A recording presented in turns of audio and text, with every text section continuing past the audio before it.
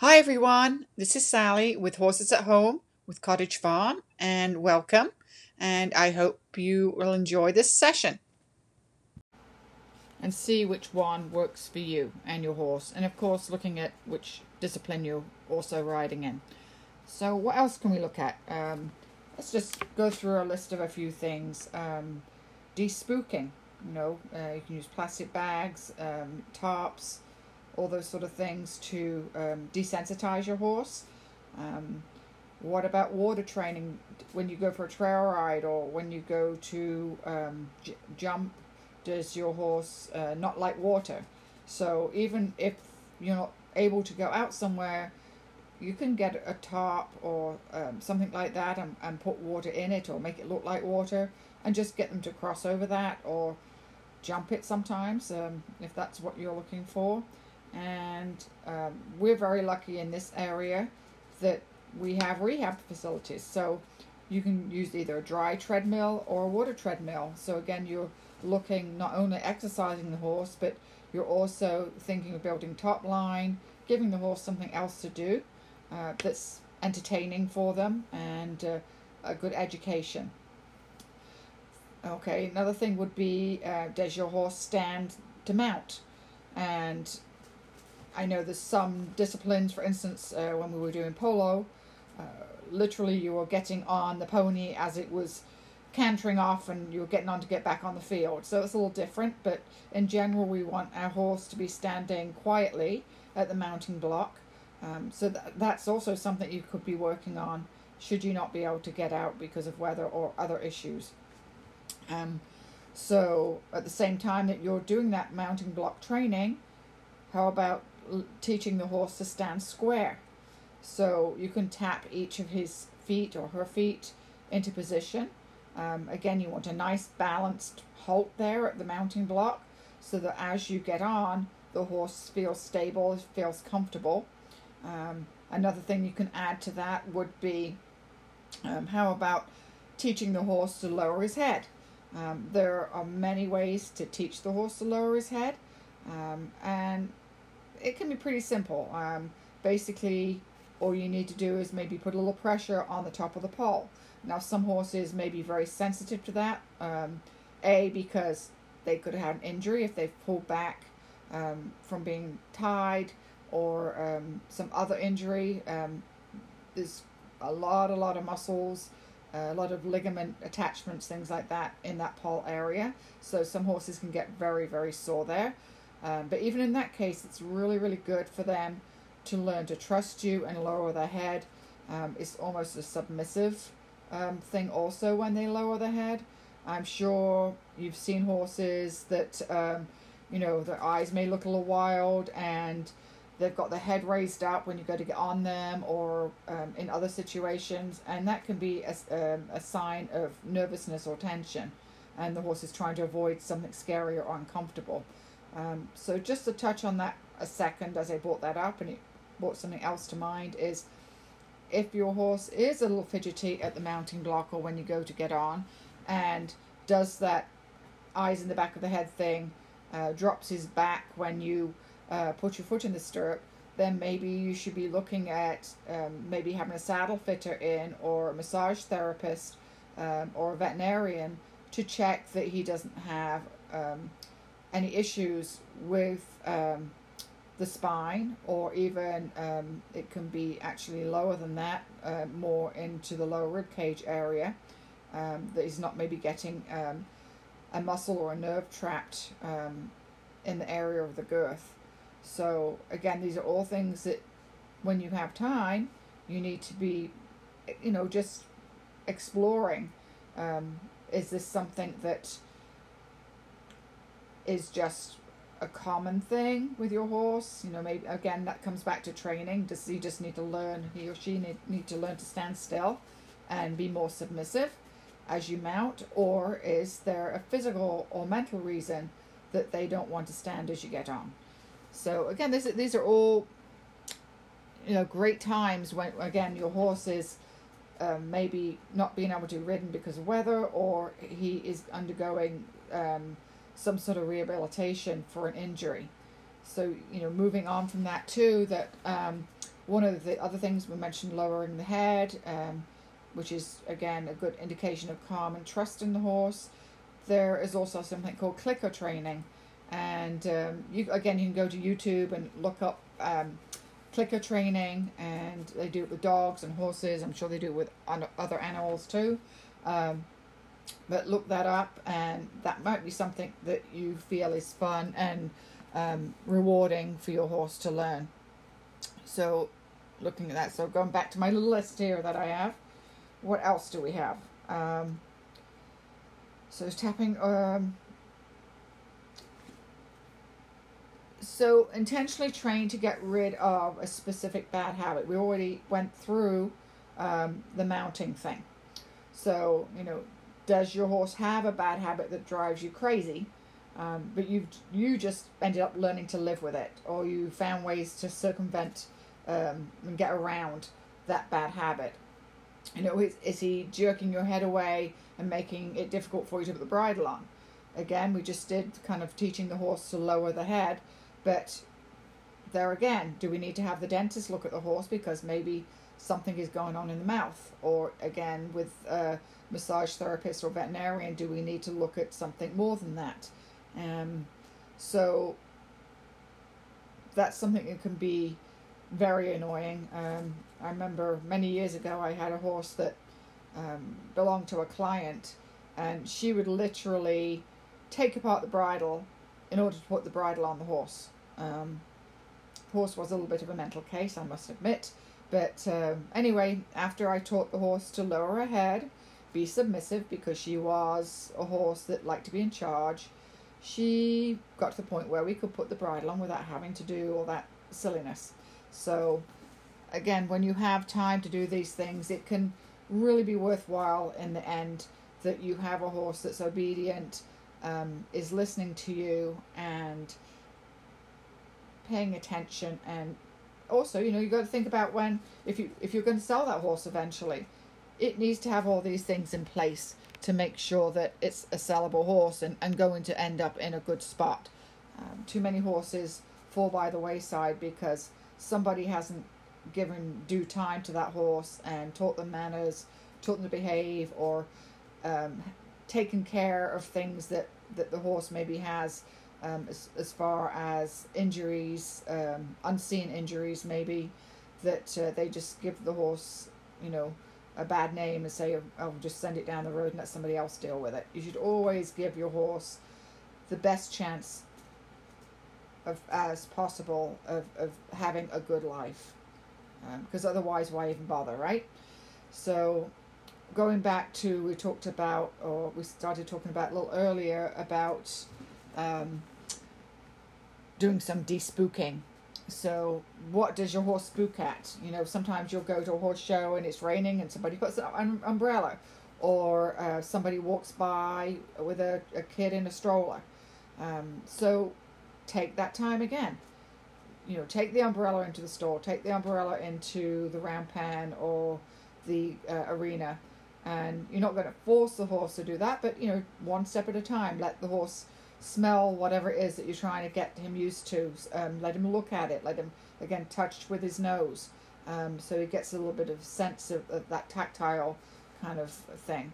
And, walk him around it. And so, once, say, again, going to the umbrella, once he's let him touch, feel, smell, then open it partially. Don't do it the whole thing all at once. Let him, and do it from both sides. Remember, horses have to learn from the left side and the right side. That's how their brain works. Whatever you taught them on one side, you have to go to the other side and teach them the same thing, so that their brain can absorb that.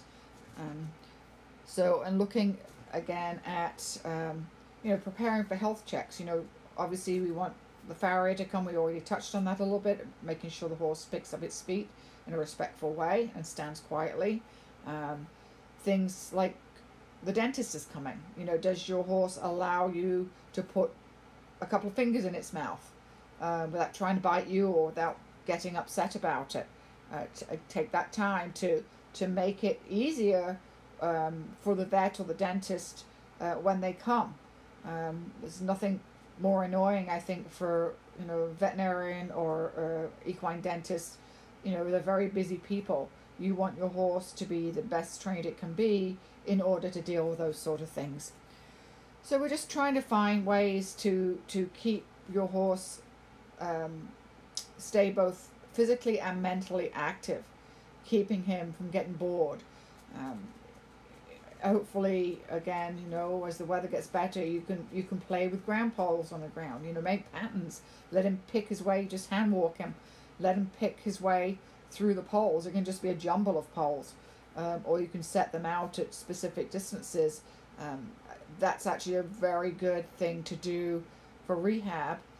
If your horse has had an injury, to get him to stretch down, work over his back a little bit, without putting the stress and strain of even trotting. You can just walk through those exercises, walk through the cavalettes, start off with a cavallette all the way on the ground, and then, maybe put the alternate cavalettes up to the next step, so they have to learn to use their bodies again, and they start to get a little bit more of that movement back into their joints.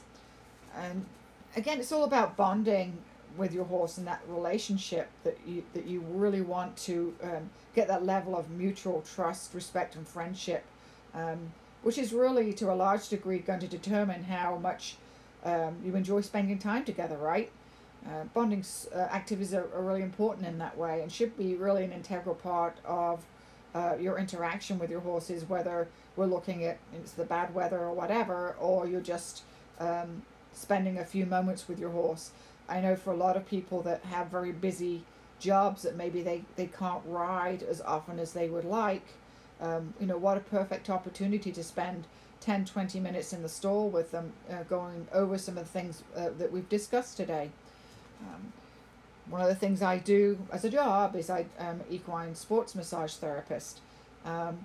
Learn some different techniques that you can do at home that will, again, help you bond and relieve stress and tension of the horse. There's different types of massage.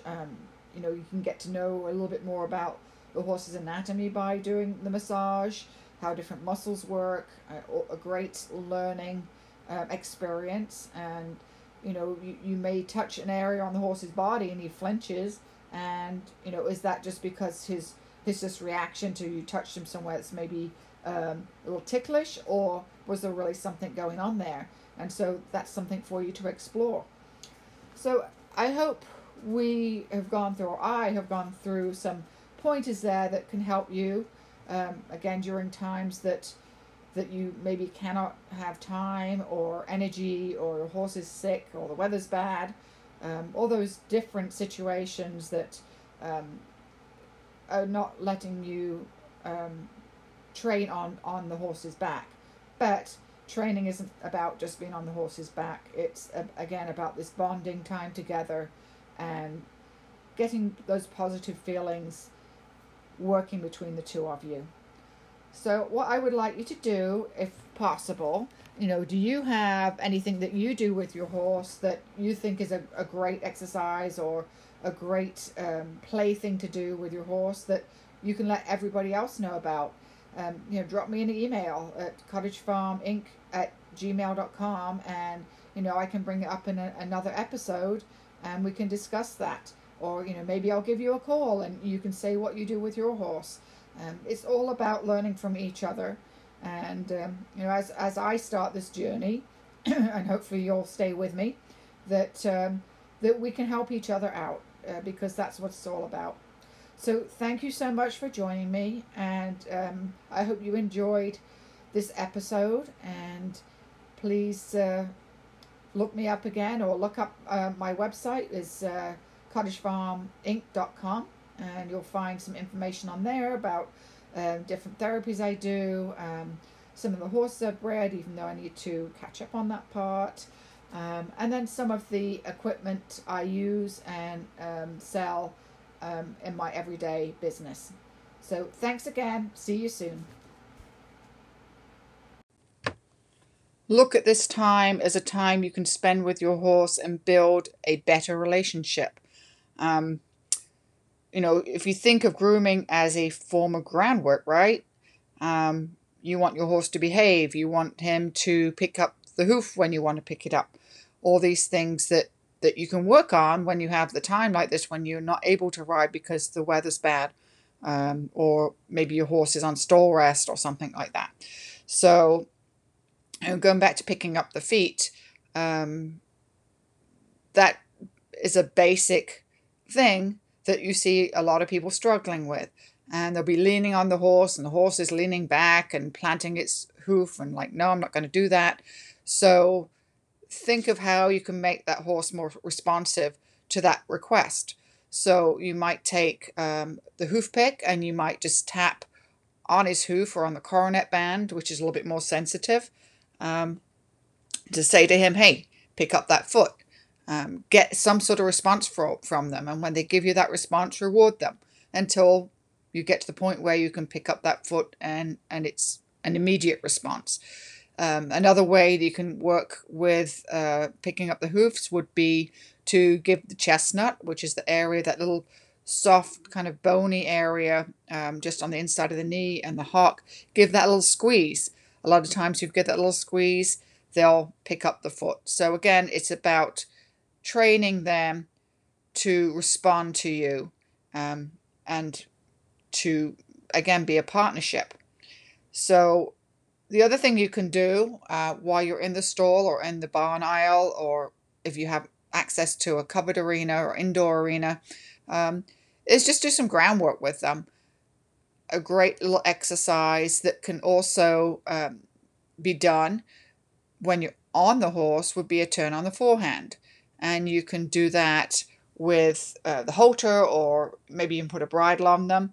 And just, let's say we're standing on the left side of the horse. We're going to hold the halter, or we're going to hold the rein on that left side. And we can use our finger or a little whip right where our leg would be, in a turn on the forehand. And you can just tap them with your finger or tap them with the end of the whip very lightly and ask them to move their hips, yield their hips away from you.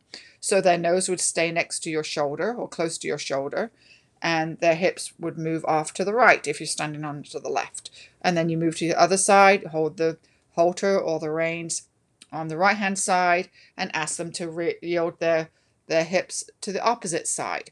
So you can also work with the flexions with that. So a flexion would be from the paw through the jaw area of the horse, through to the mouth. That's a flexion, not a bend.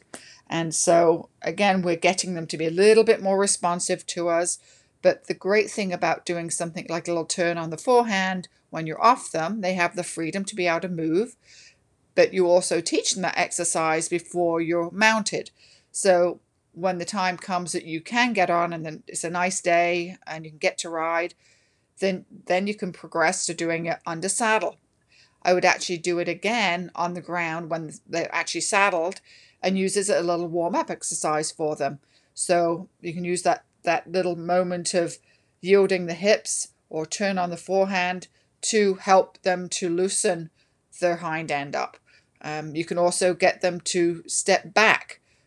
So you can, and again, this is more from an English perspective. I know with the Western and resistance free, they tend to use more of a not touching a horse and more of a rope action or the carrot stick or whatever to signal the horse. So this is a little bit more, again, how we would do it in the English version of that. But you can get them to rein back or step back. You want to see them step back in diagonal pairs. That's the correct way they should step back. And again, it should be prompt when you give them, maybe a little tug on the halter, or sometimes you just want to press on their chest, give them a little tap on the chest and say back up, or whatever words you're going to use, that you're going to continue to use as a learning tool, that they should step backwards from you. Again, that's also a good thing to do as far as helping them warm up before you get on. It gets them stepping those hind legs on. So what I thought we'd go through in this episode is, how do we keep moving forward in in the situation where maybe the weather's bad, maybe your horse has an injury, how do we really help to bond during that time and also make some improvements that we might need to make? One of the big things I think is grooming.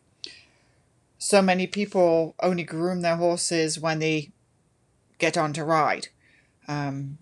Very rarely do they do a full grooming session, starting with picking out the feet, curry comb, what we would call in England a dandy brush, like a hard brush, and then going to a body brush, a nice soft brush that kind of brings out the oils in the coat, and of course mane and tail also.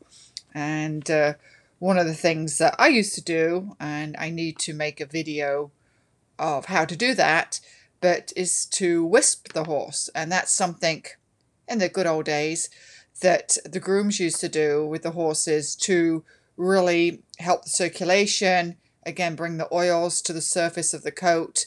And it's almost like exercising the muscles without exercising. And of course, nowadays we have all sorts of machinery we can use to help with that. But basically, the wisp is some long stalked hay that you soak and you braid it, and you can stitch it together, or just have a way that you can twist it that it stays together, and you basically bump the muscles to again bring up the blood to the surface and help those oils come to the surface and help circulation. So that's a really simple, easy thing to do, and I will try and get something up on my website and on YouTube about that sometime soon. Let's hope. So again,